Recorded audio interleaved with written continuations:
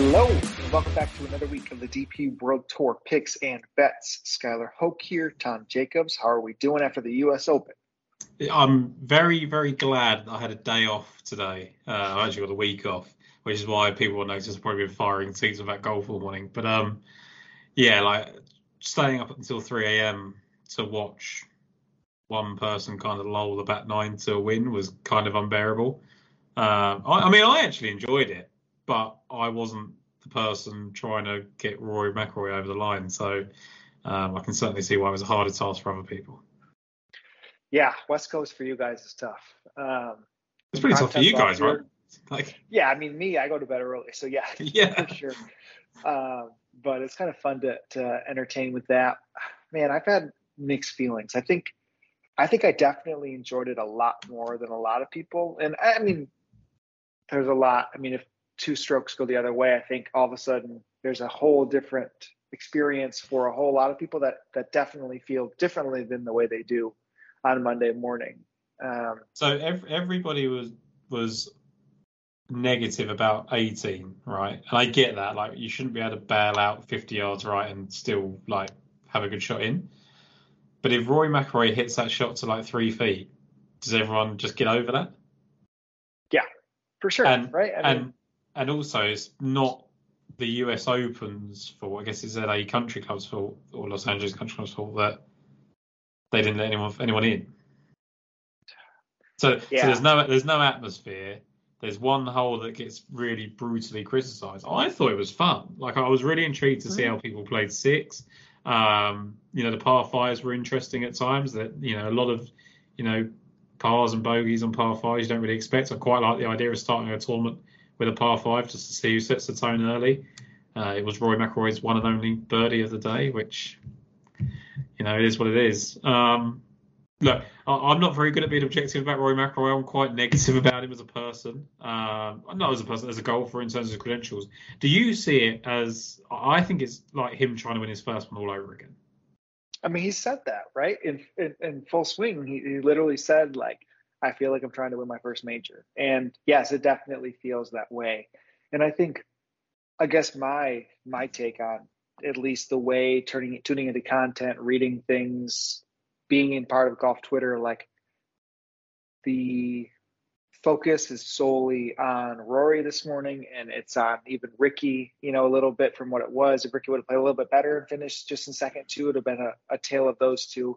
Yeah. And what like romanticizes golf for me is the Wyndham Clarks of the world, right? Is those stories, man, like that, to do what he did, being in that situation for the first ever time and being pretty nails, right? Like absolute nails. That many times he leaked on 2 holes, right? Like that's pretty much what he did, that when others have to push it or others, are like praying for a crumble to win, Wyndham.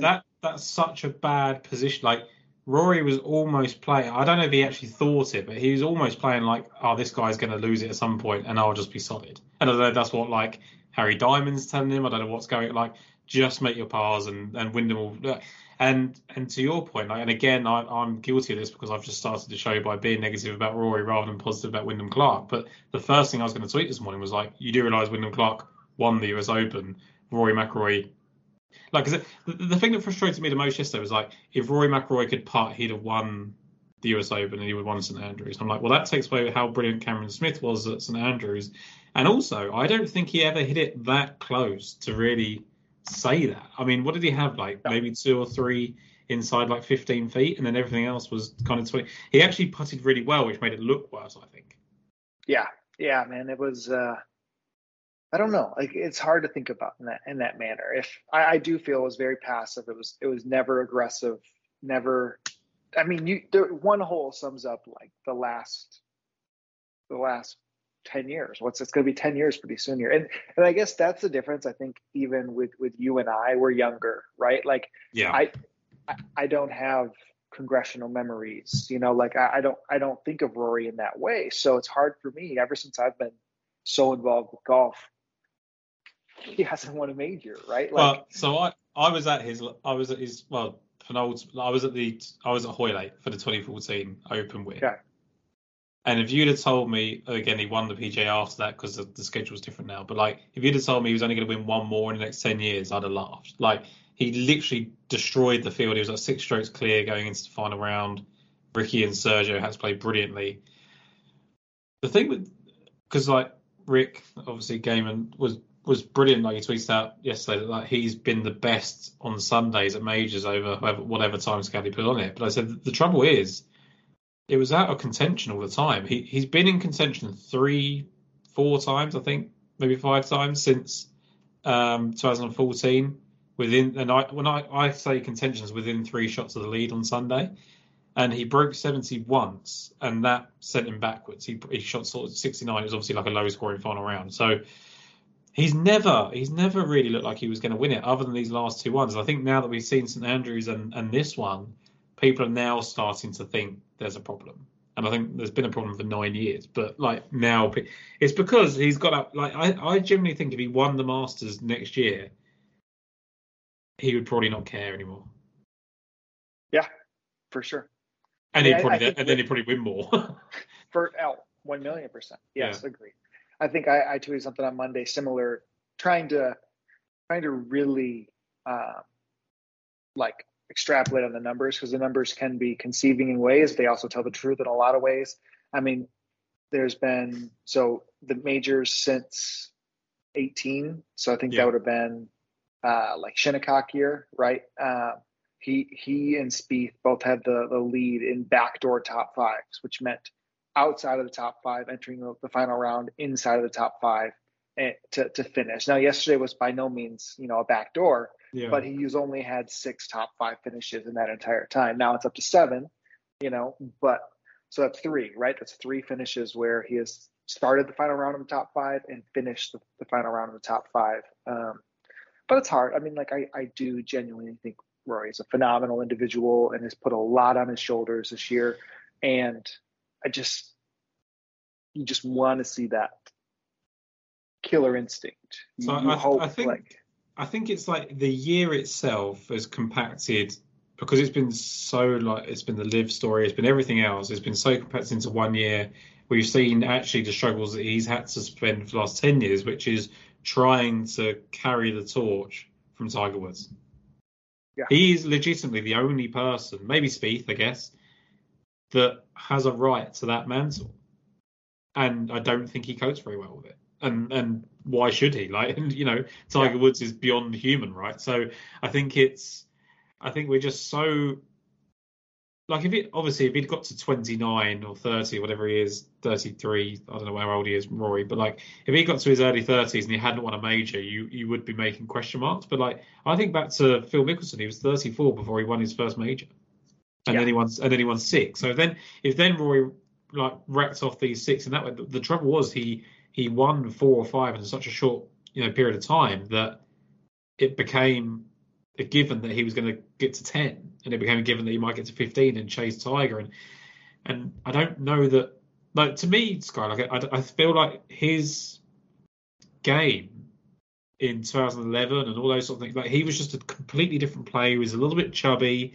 He had this long distance off the tee. It was kind of maybe 4 or 5 players that could do that: Dustin, Bubba, Tiger, John Daly before them, like that really could set themselves apart with a driver. Now everyone can.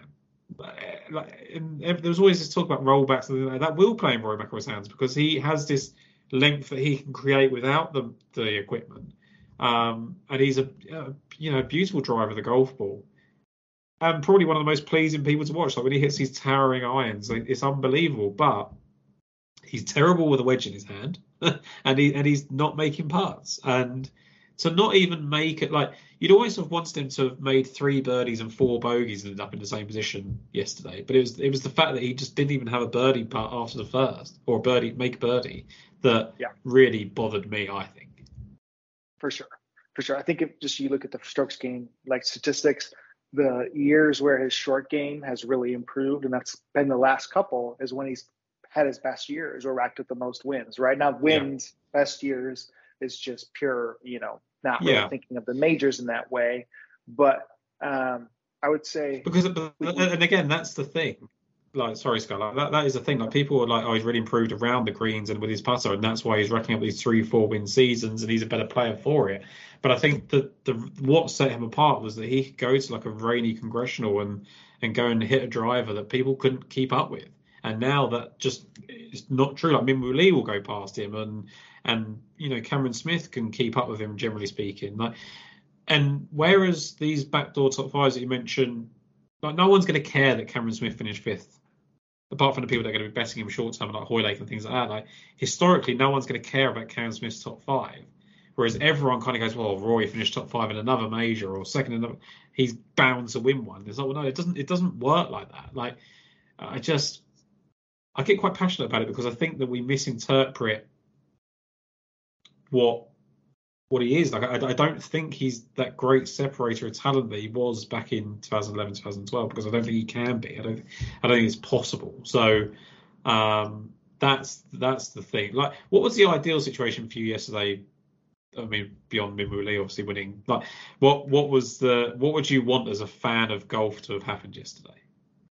Well, I would say what I wouldn't have wanted to happen is Wyndham to bogey 17 and 18, and Rory just to win on that type of, like, if I want Rory to win, and I'm not rooting against him in that manner, but like, I want it to be triumphant.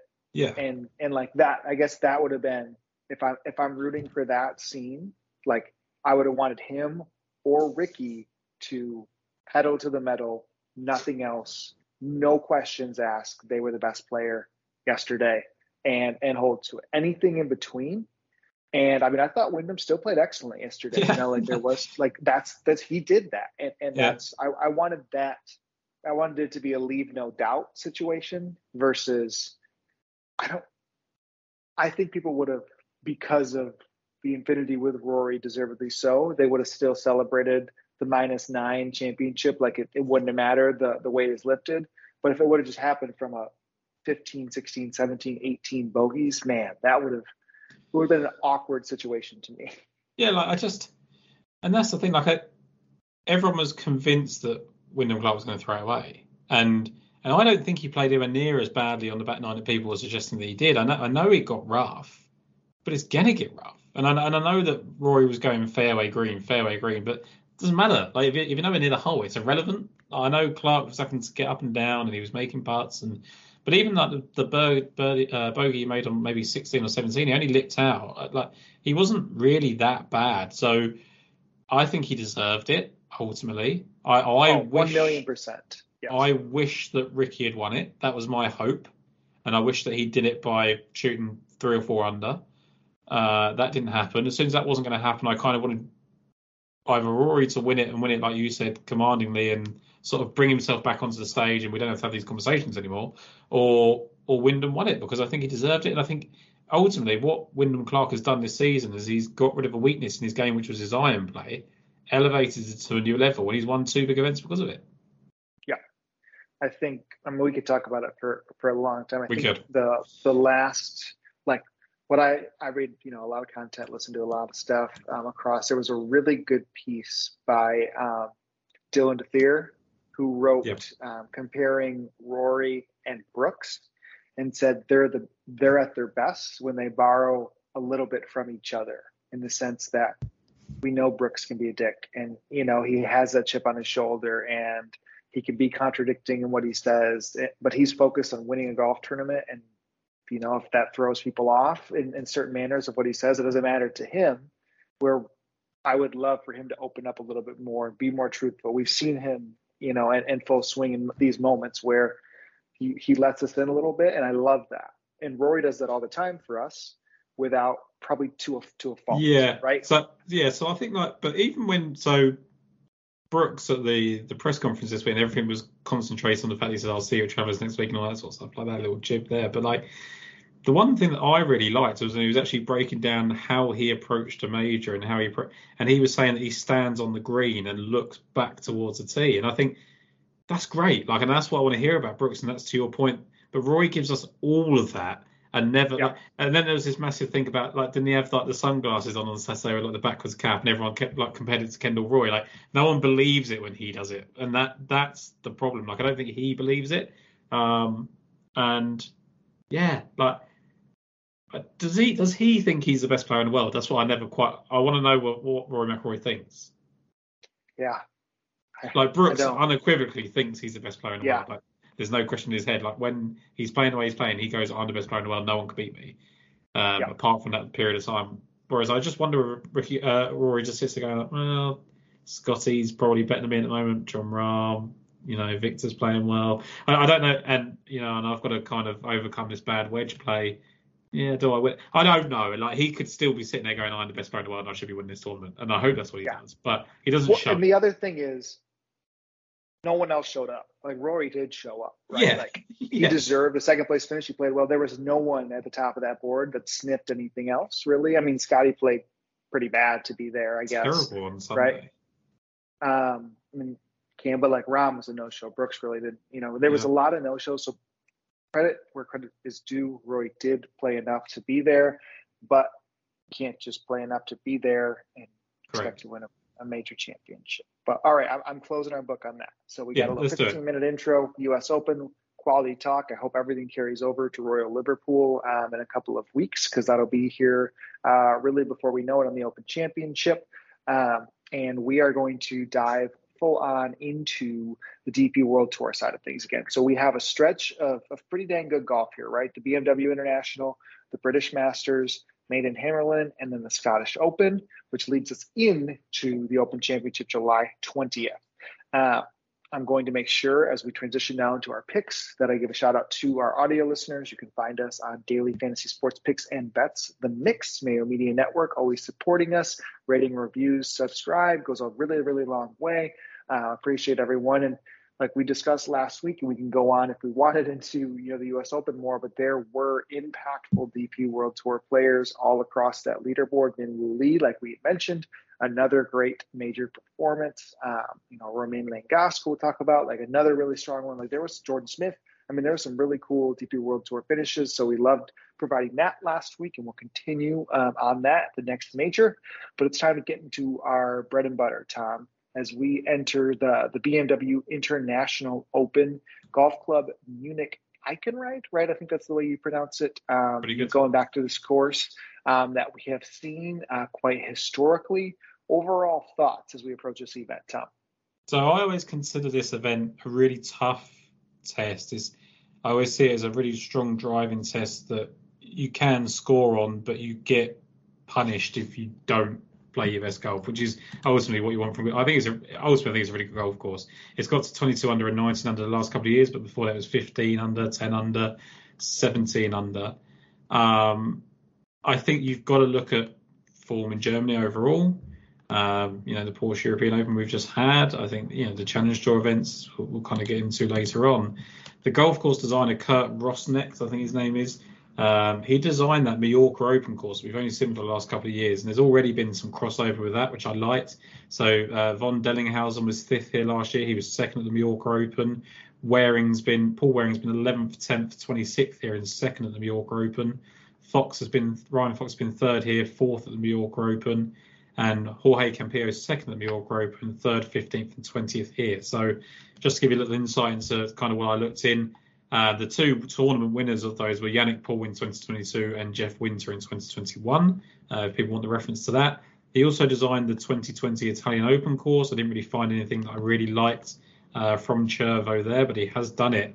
And then the other one that I kind of looked at, Sky, and this is definitely a reach and not similar courses at all, but he designed all of the courses that have been used for the Swiss Challenge from between 2010 and 2019. And a certain Alejandro Del Rey shot 58 there on one of those courses. So I've taken kind of bits and pieces from all of those things. And then the final crossover for me that I thought was really interesting. You look at just kind of like the winners list. Matt Wallace has won here, one at Crans. Andres Romero is one here, second at Crans. Danny Willits won at both. Darren Fickhart, I think, has been in the mix at both. Thomas Bjorn and Erniels, obviously good at both. Matt Fitzpatrick, runner-up here, winner at Crans. So there's definitely some overlap with those two courses as well.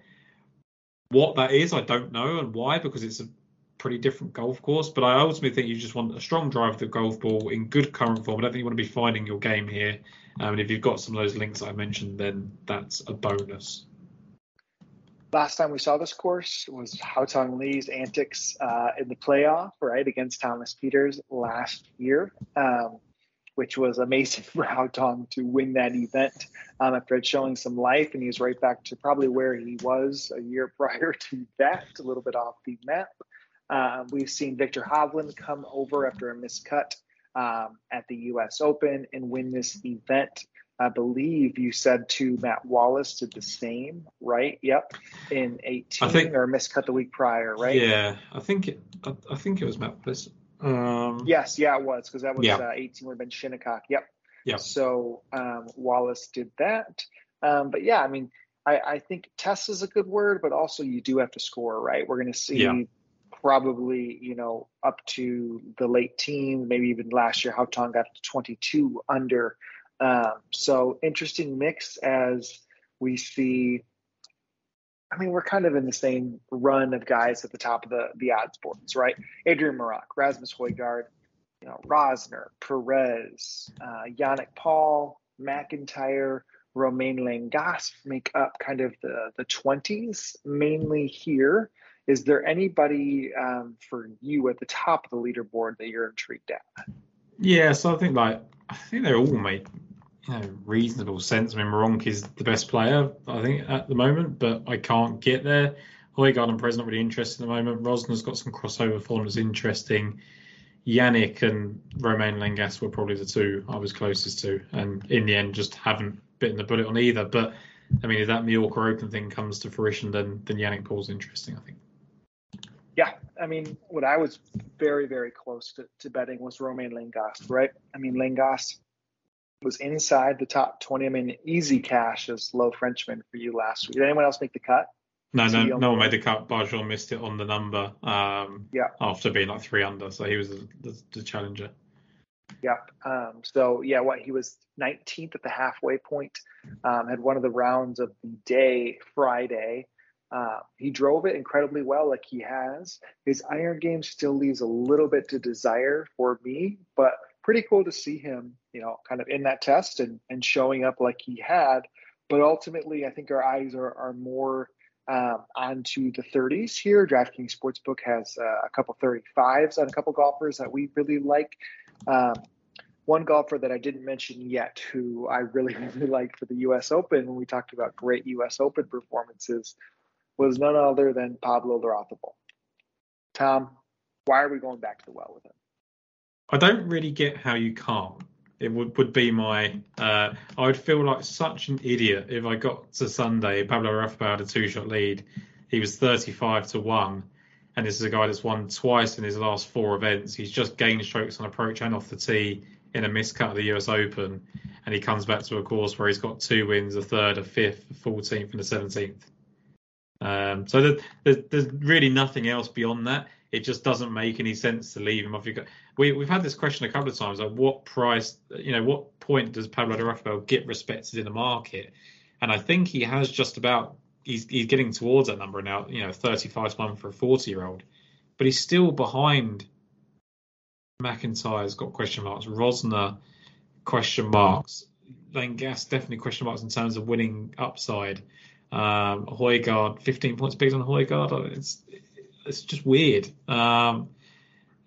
probably just can't keep winning. Is the obvious counter to it. But how do you go against that kind of course form and current form, Sky? And I literally don't know how you do it. His round 1, I mean, somebody heavily invested into Pablo last week. I mean, he hit every single fairway.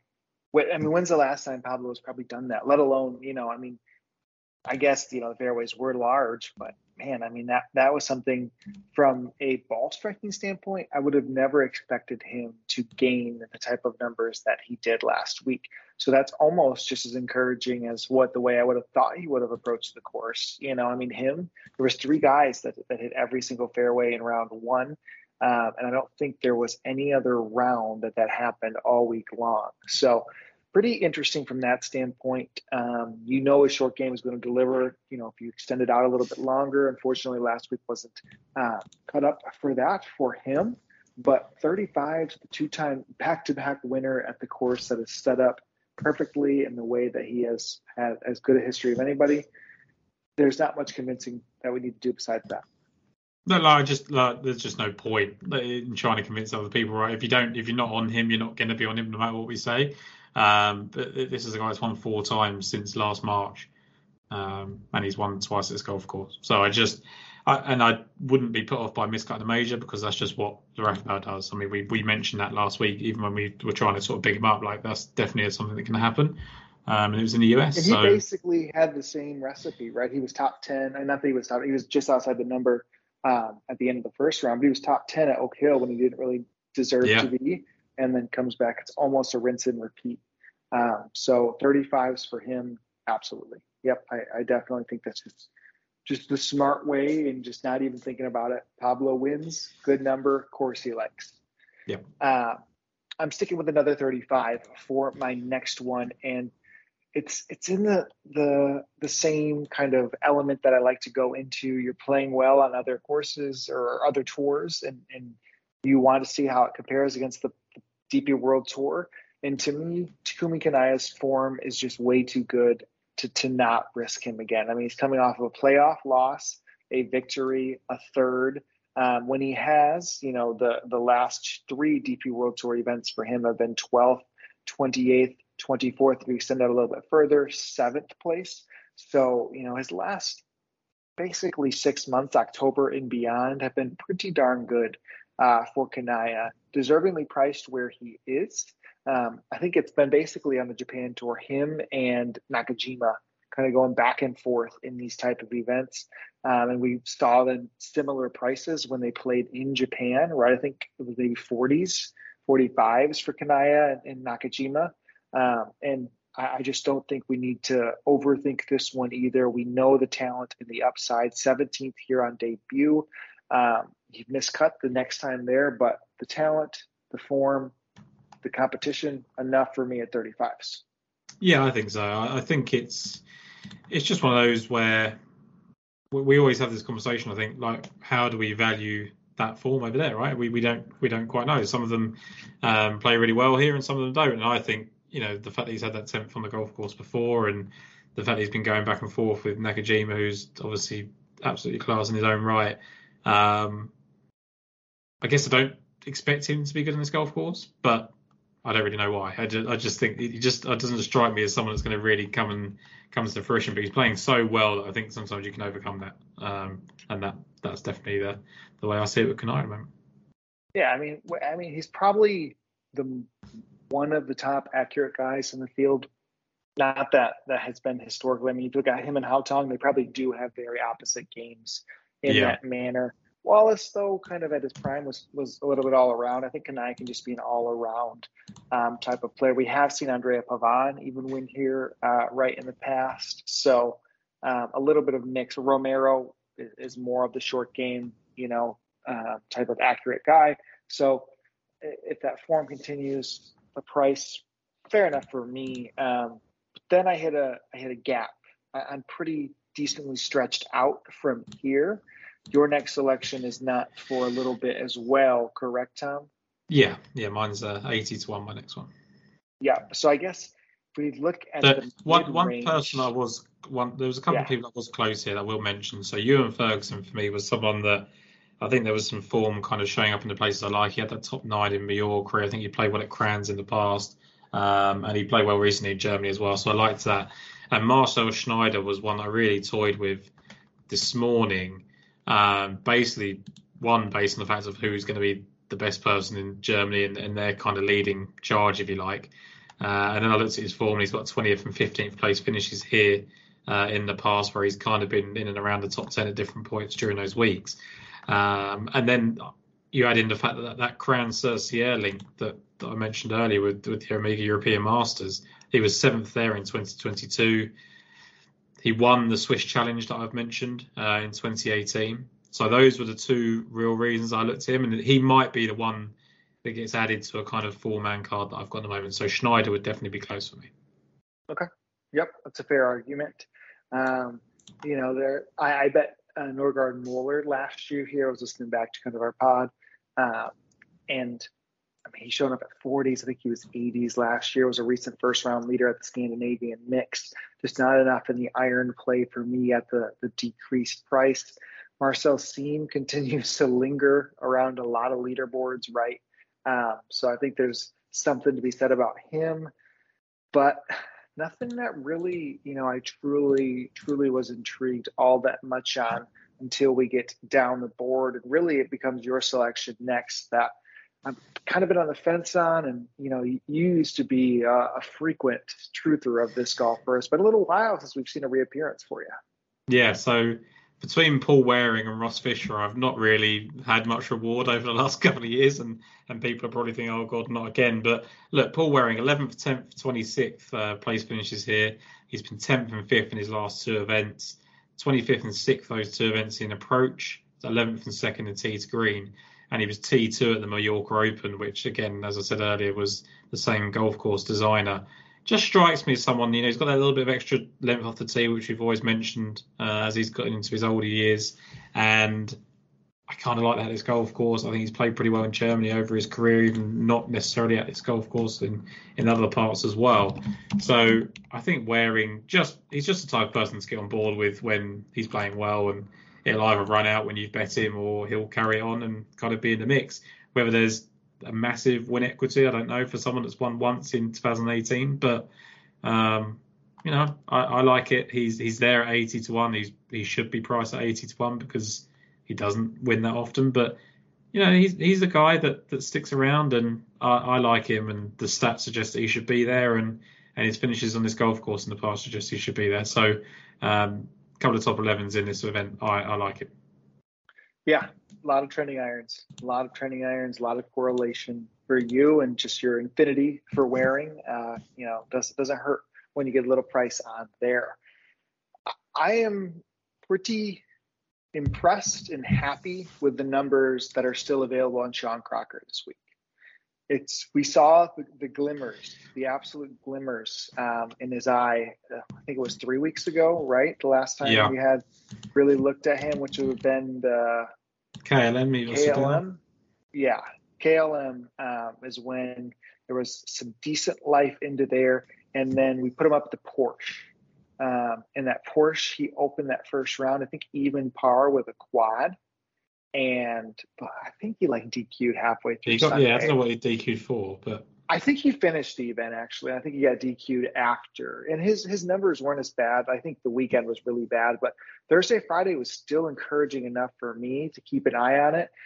Wouldn't you know what he does next time out? Second place at the Scandinavian mix. Whitnell won, right? Yeah, Whitnell's performance was just unbelievable that week. And the fact that Crocker, outside of early on, the front nine didn't really sniff the ability to win the tournament, but to come here after those type of weeks, still have some 90s here in the States. 66s overseas with you, but man, I just think, for Crocker, that ceiling is so sky high. He has made the cut in 3 or 4 appearances, 29th, 36th, the last 2 times out. I just don't want to give up. I get the price is cut in half. If the price was cut in half to 40s, I'm out, right? But 90 over here in the States, I definitely want to still be in on betting what we've seen in the resurgence out of Crocker. And I think you've got to be aware, people are very price sensitive, aren't they, in this game? And they say, I can't believe you're going to bet him at 90 to 1 when he was 200 to 1. When he was 200 to 1, he wasn't playing well. So you had no reason to bet him, right? I'd rather bet someone at 90 to 1 I know is playing well than someone that's 200 to 1 that, for all I don't know, could be missing an arm the way they're playing. So you mentioned he's been 29th and 36th the last 2. He was 18th going into the halfway mark and finished 29th, and then when he was 36th he was better placed at halfway as well, was 26th going into the weekend, and even right back when he was 78th on his debut, he was pretty promising. First round out he opened with a 69. So if I could think of a golf course that would suit Sean Crocker, it feels like this one. Talking about strong driving, the only thing that put me off slightly which is something that we would have wanted to happen for a long time, is that he gained so much with the putter at the Scandinavian mix, and there wasn't as much to be excited about. I mean, he gained on approach and off the tee, which is what we wanted, but he gained so much more at Sadao and then didn't really follow it up at KLM. And I just wonder if the putter just really got hot in an event where, you know, it's really short. And I mean, I don't know, like it's one of those things, it depends how you look at it. You either look at it and go, Crocker's got some confidence from the fact he finished second, and then his irons are going to come to the fore because he's confident, or he just got hot with the putter. And there's one or two ways. And I mean, I don't know. I cannot go against people betting on Sean Crocker because I think it's brilliant, and I really like him as a player and believe he's destined for bigger things. That was just my take, that it was just a lot putter driven from the Scandinavian mix. Yeah, no, absolutely was. I just don't want to give up too quickly because of the reduction. So in on there, we got a pair of golfers. We are both in on at triple digits. If you want to talk about shots of the week, people will mention, you know, Tommy Fleetwood's 3 woods on Sunday. They will mention, you know, the hole-in-ones, Fitzy's hole-in-one, Matthew Pavan's hole-in-one. Sam Burns had 1 too. They'll say, you know, Windy shot on 14 to seal the tournament. But Tom, there's no doubt the true shot of the week. And I really would assume from the strokes gain perspective, this was the shot of the week. I think it was the one that came most strokes. Yeah. Right? And that was Alejandro Del Rey's drive on 6 on Thursday. Yeah. There was a moment in time I was like, man, like, what if he just like top 10s this? What if he Guidos this thing? You know, after we talked so much about him. That was somebody we were high on the preview. Yeah. Now, Friday went about as bad as Thursday went good. But you mentioned the correlation on Del Rey, 58 Swiss Challenge in the past. I just think overall, just zooming out from this on his game, he's just had a quality year. He's had a steady, sneaky, decent quality year with a lot of low rounds, some mixed in high ones, just like we saw this past week. But after that first round, and again, that specific drive probably was a big reason in which he got to lead the field off the tee. That drive specifically gained, let's see, round 1. It gained 1.71 strokes. However, he still gained 1.5 additional strokes off the tee there, which that alone would have had him in the top 10 that round if he just stripped out his best drive of the day. So that's pretty encouraging to see somebody like that put to the test against everybody else out there. Now, again, round 2 was very bad. Off the tee, still positive approach, kind of lost him. But, man, I just think a steady year, tons of upside from Del Rey, probably still encouraged by the way he played and coming in to continue at a big boy golf type of test. You can't, but if you're Alejandro Del Rey, you can be disappointed you missed the cut, but you can't be disappointed you didn't finish off. He was 14th after round 1. Like he wasn't going to realistically follow that up. He's not in the Minwoo Lee category of the people that have been doing this for a little while now and played in majors. He's still relatively new to this. He's still green to this. I compare him. You mentioned Nicholas Norgard-Muller at the start of the show and that you bet him last year at 80-1. This feels like the same sort of bet that you're betting on the upside at 100-1 for Del Rey is he the best driver in the field? I guess he is in terms of length, right? So, yes. You know, he's going to gain the most off the tee there. The fact that he was 4th at the halfway stage at KLM and then finished 39th, he was 19th going into the final round at the Porsche European Open just down the road, and then finished 39th again. I think that's pretty promising.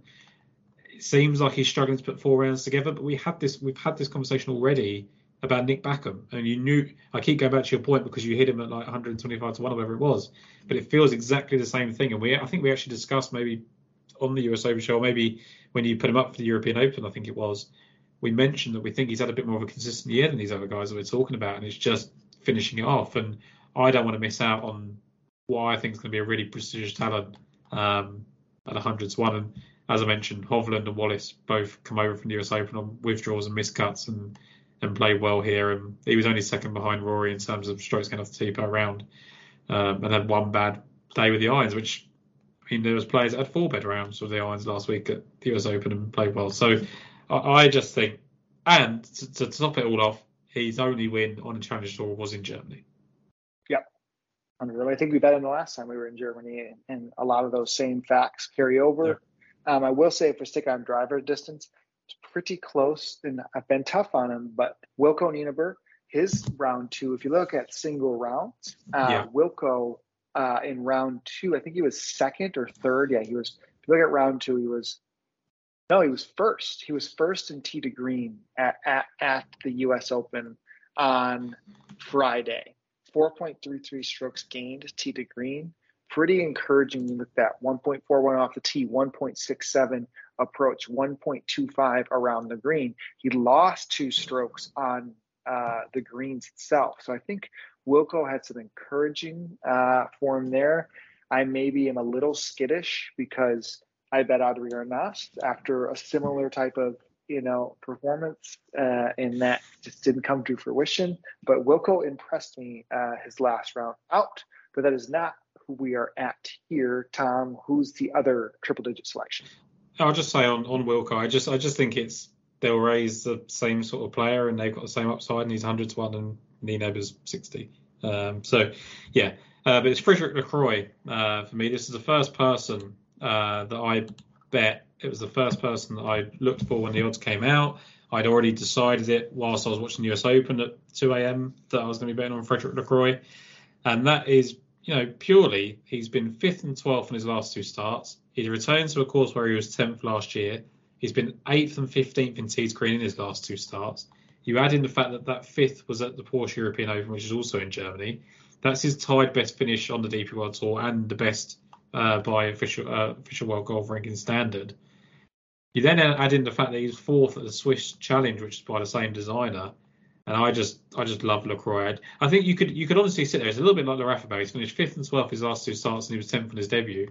You could probably stop it there. I think that's enough at 100 to 1, right? But you add in those kind of tee to green numbers. You add in the fact that the 5th came at the European Open in Germany. You add in the fact that his best stuff's come in this part of the world so far since being at this level. I really, really like Frederick Lacroix. Kind of solidified some things for me after he was a little bit slower to start, right? He popped onto the Challenge Tour in March, media 11th, 4th, and 14th after some struggles on the DP World Tour. Good to see the form. Likes to string a couple weeks together. So yeah, 100 to 1, absolutely. For me, I can go in there. That wraps up for your end. I mean, it wouldn't be fair if I didn't have, a really long shot in the mix here, Tom. Anybody before I go into my selection that you double take that? Christian Krogh Hansen came up in a couple of things I looked at, but there wasn't really much substance to it. Dion Gurmachet's very quickly gone out to 200 to 1, which I thought was quite surprising. But there's probably reasons behind it, which is why I've not really looked too much. Not really. Von Dellinghausen's got good finishes. He's 300 to 1. Could be a name that's up there after round 1 or something. But no, go ahead with your guy, and we'll wrap it up there, I guess. Yeah. So for me, it's Freddie Scott. Freddie Scott's available 500 to 1. Last time Freddie Scott kind of made some noise, I guess for me, was when I think we even had a conversation maybe 6 weeks ago that was like, man, for somebody who came in off of such a strong season to then quickly get out to the thousands, which he did, I was rather confused at that to me. At the KLM, he had opened 77, so he was 145th after the first round, rallied to make the cut with a 67, finished 55th. And then turn that into a 14th place at the European Open, 7th after the first round. Rather confident he sniffed, an early lead at some point, and just that course kind of had some demanding tests with the leads were circulating around quite a bit. But I mean, Scott, the last couple times out, at least has flagged enough at 500 to 1 in the home country. Off the tee, he was exceptional. He has putted very, very well, right? He was a winner. I think it was he a 2-time winner on the Challenge Tour last year? No, I think he was a 1-time winner. He had won, Pro Golf Tour event prior to that. He is young, 22 years old. We liked him for some upside, and Bacham came through in a similar type of way, like you mentioned before. I think Scott's just a little bit 500s is just eye-catching enough for me to be like, okay, we're not going to miss somebody who might take this home course narrative to another level. Yeah, I'm gonna chuck in the fact that he was 14th for the Big Green Egg German Challenge, which is what Del Rey won. Shows that he likes playing at home, which makes sense. He was 4th at the Open de Bretagne event last year, which is what they're playing this week. So maybe just the time of year agrees with him. A little bit of summer practice may help him.